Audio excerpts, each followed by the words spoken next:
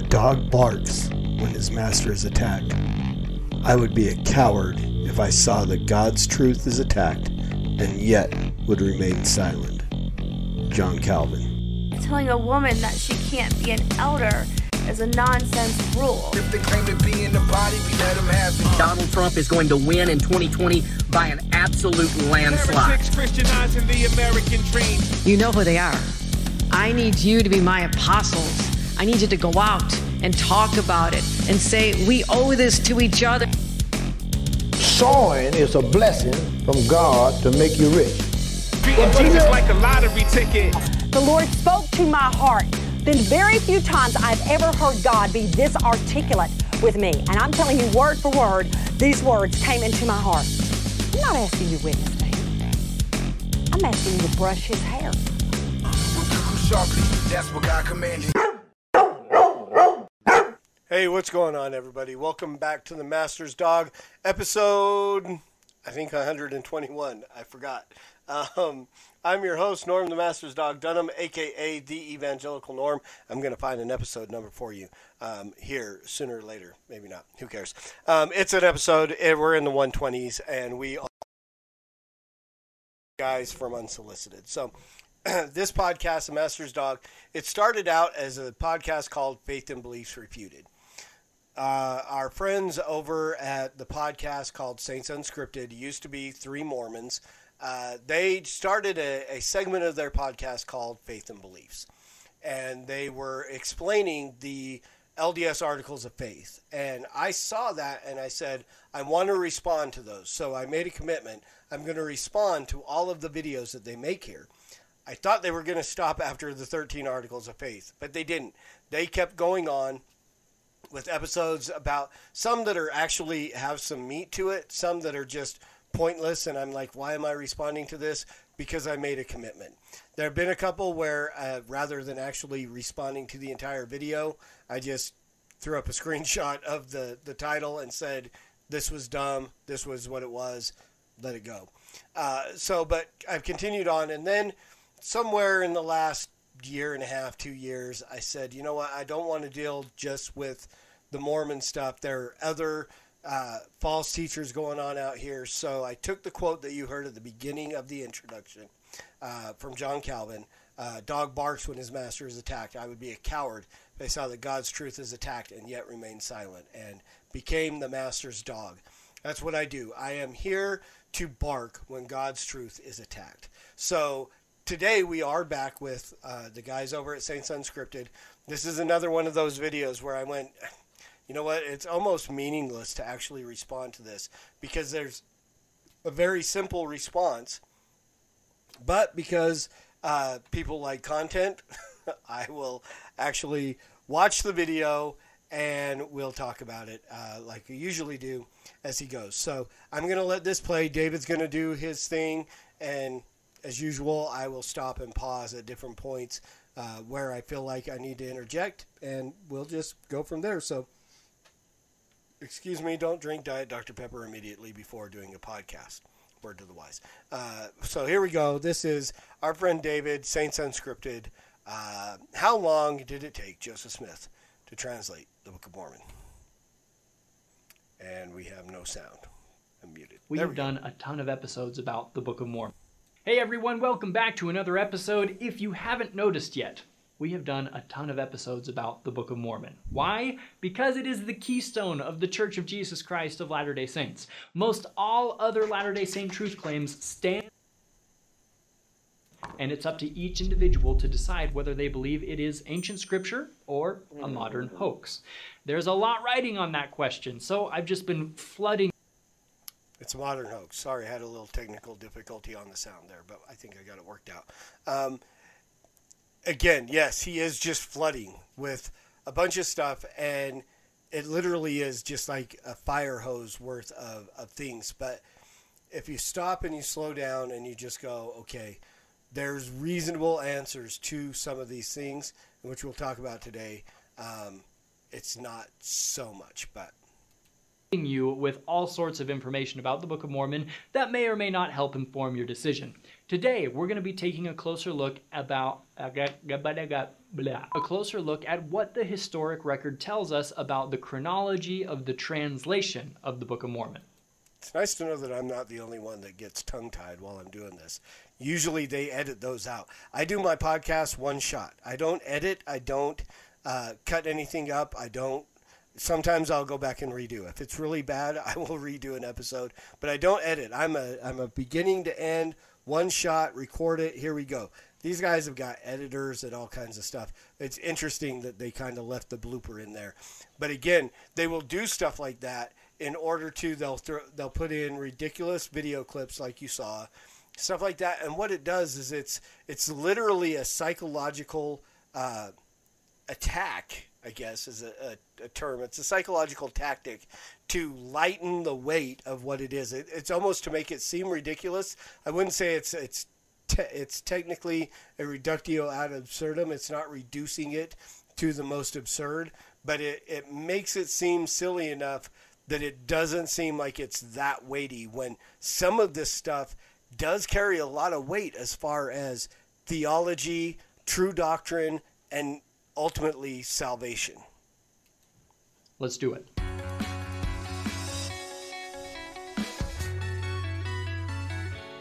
All right, so the translation of the Book of Mormon began on about April 12th, 1828.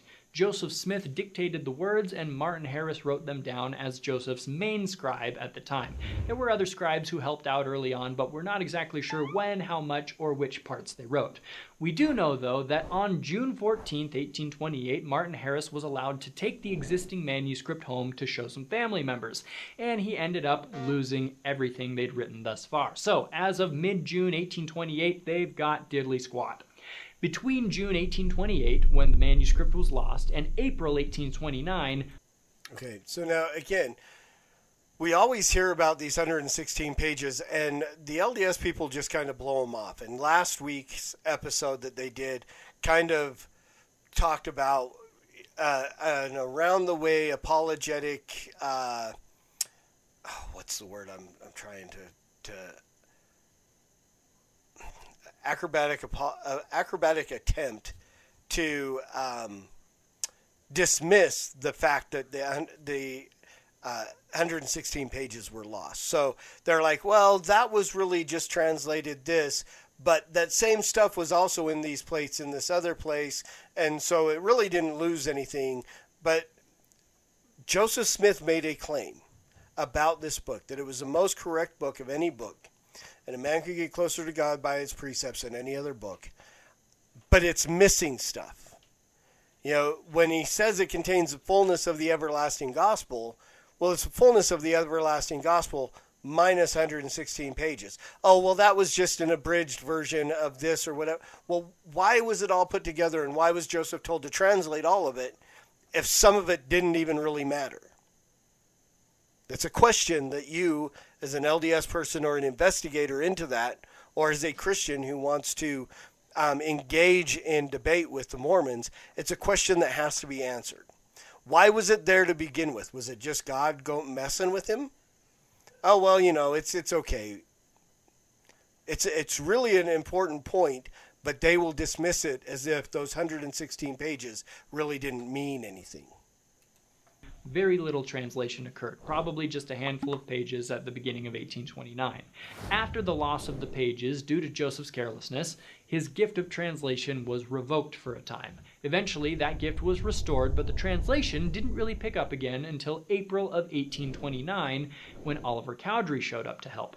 Oliver met Joseph Smith in person for the first time on April 5, 1829, and began working as Joseph's scribe 2 days later on April 7th. The scholarly consensus is that the translation continued in April 1829 where it had left off, after the Book of Lehi, at the beginning of the Book of Mosiah. Once Mosiah through Moroni and the title page were translated, Joseph translated the small plates of Nephi portion of the Book of Mormon record, First Nephi through Words of Mormon, which covered events from the same time period as the lost Book of Lehi. And if that's news to you, we talk more about that in this episode. Because we don't know exactly how many pages were translated before just to reiterate, it's an excuse. We'll get there. We'll talk more about that here at the end of the video.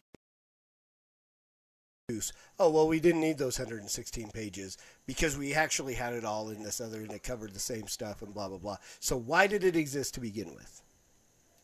Oliver's arrival, we don't know exactly where in Mosiah that Joseph and Oliver began on April 7th. One Latter-day Saint source estimated they began in Mosiah 2, while author Don Bradley points out that one critical non-Latter-day Saint source estimated Mosiah 7. Thus, in any case, both sides of the aisle seem to agree that it was towards the beginning of Mosiah.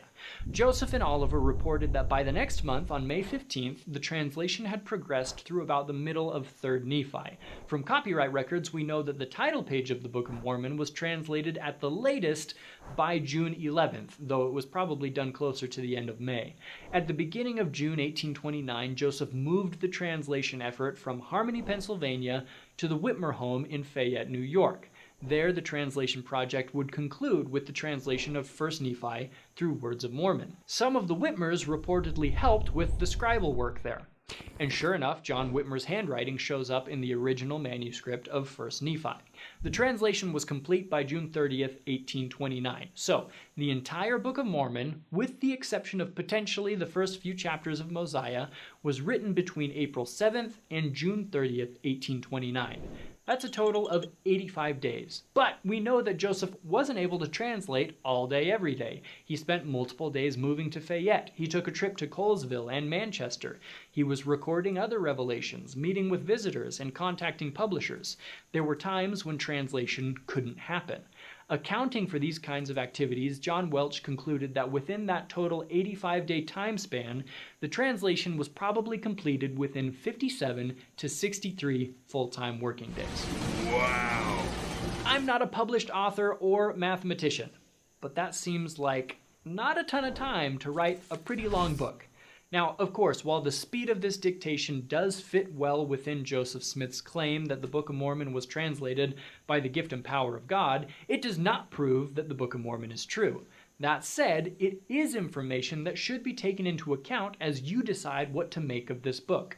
How did Joseph Smith, a 23-year-old kid with no previous novel writing experience, look at a rock and a hat and dictate this rather lengthy book filled with literary and spiritual richness and complexity in only 63 working days, with no notes or reference materials available to him, and without making any significant rewrites or revisions? There's no evidence.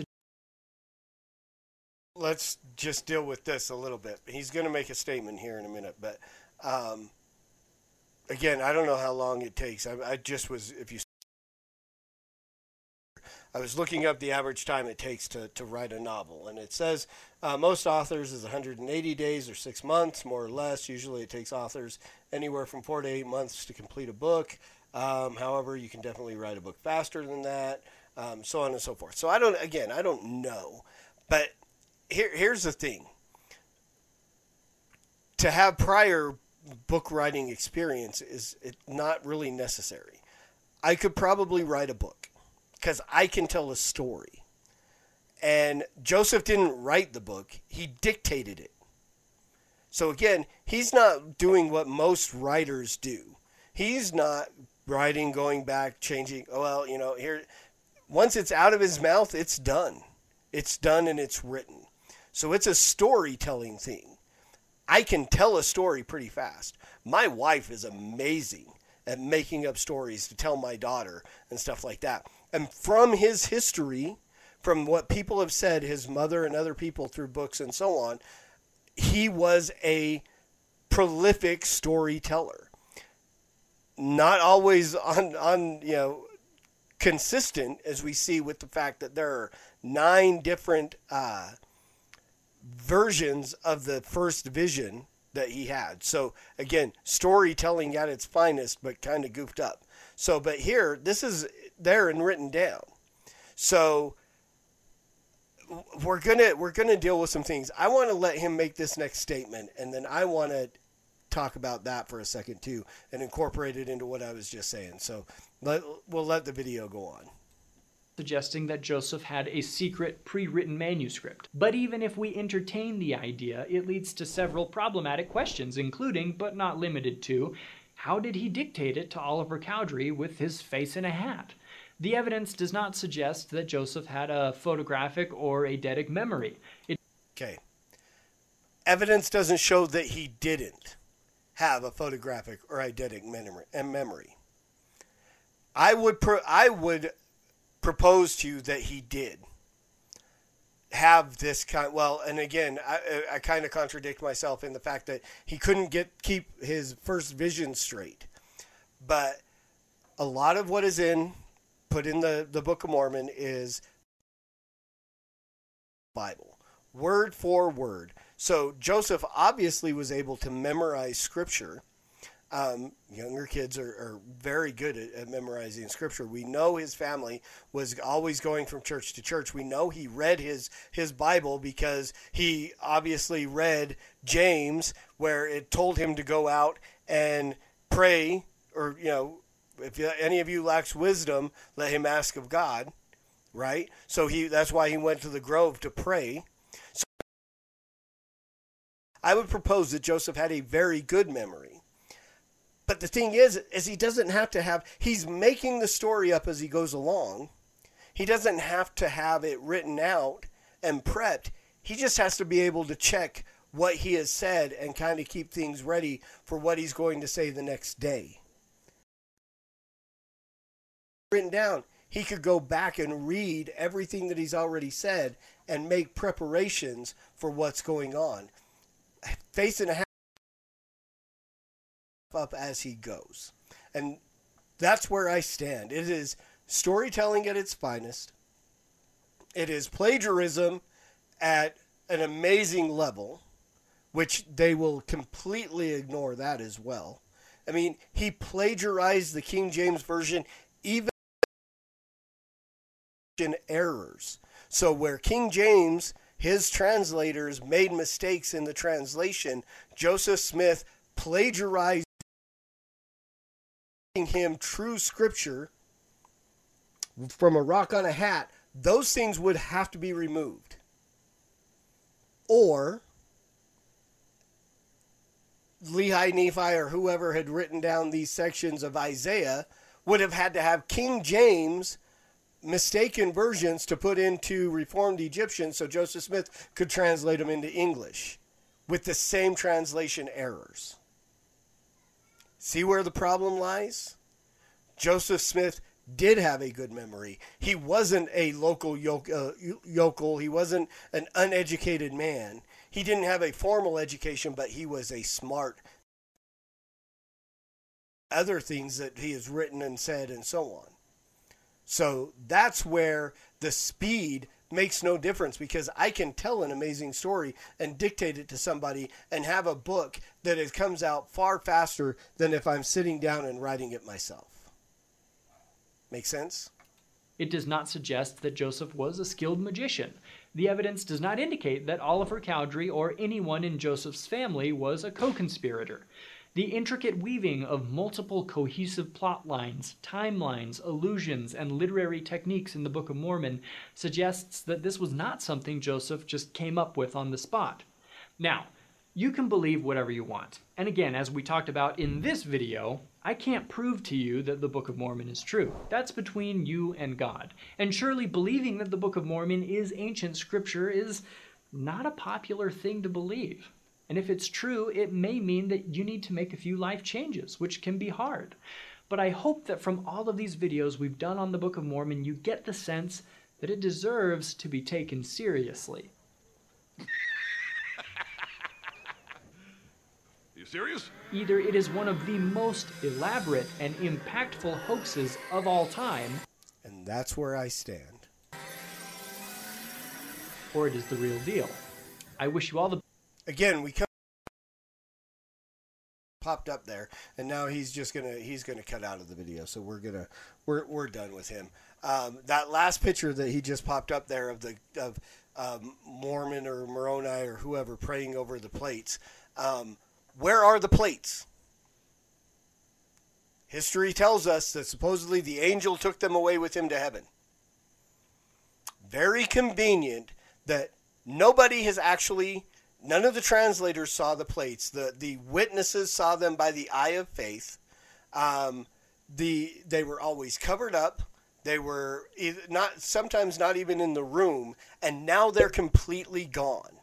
There's absolutely no way that any of this can be corroborated except for that you sincerely pray about it, and the Holy Spirit will manifest by the burning in your bosom. And now they go, well, there are other ways that you can do it now. But when I was a kid growing up as a Mormon, it was always the burning in the bosom. Always the burning in the bosom. Your feelings will tell you if it is true or not. And the Bible tells us and makes it very clear, the heart of man is deceitful above all things. You cannot trust your feelings when the evidence is stacked against it. It's faith to believe in something that you cannot prove, but it is stupidity to believe in something that has been proven to be false over and over and over again. No, they can't prove the Book of Mormon is true, but it can be proven to be false, and it has been through showing of the plagiarism, showing of anachronisms, showing of things that just didn't exist in the Americas at the time that the Book of Mormon was supposedly written here. All of those things, the fact that the Book of Mormon is absolutely false. And it is ridiculous to believe in that just because you prayed a prayer and you got a little. I can reproduce that in a moment just by willing it.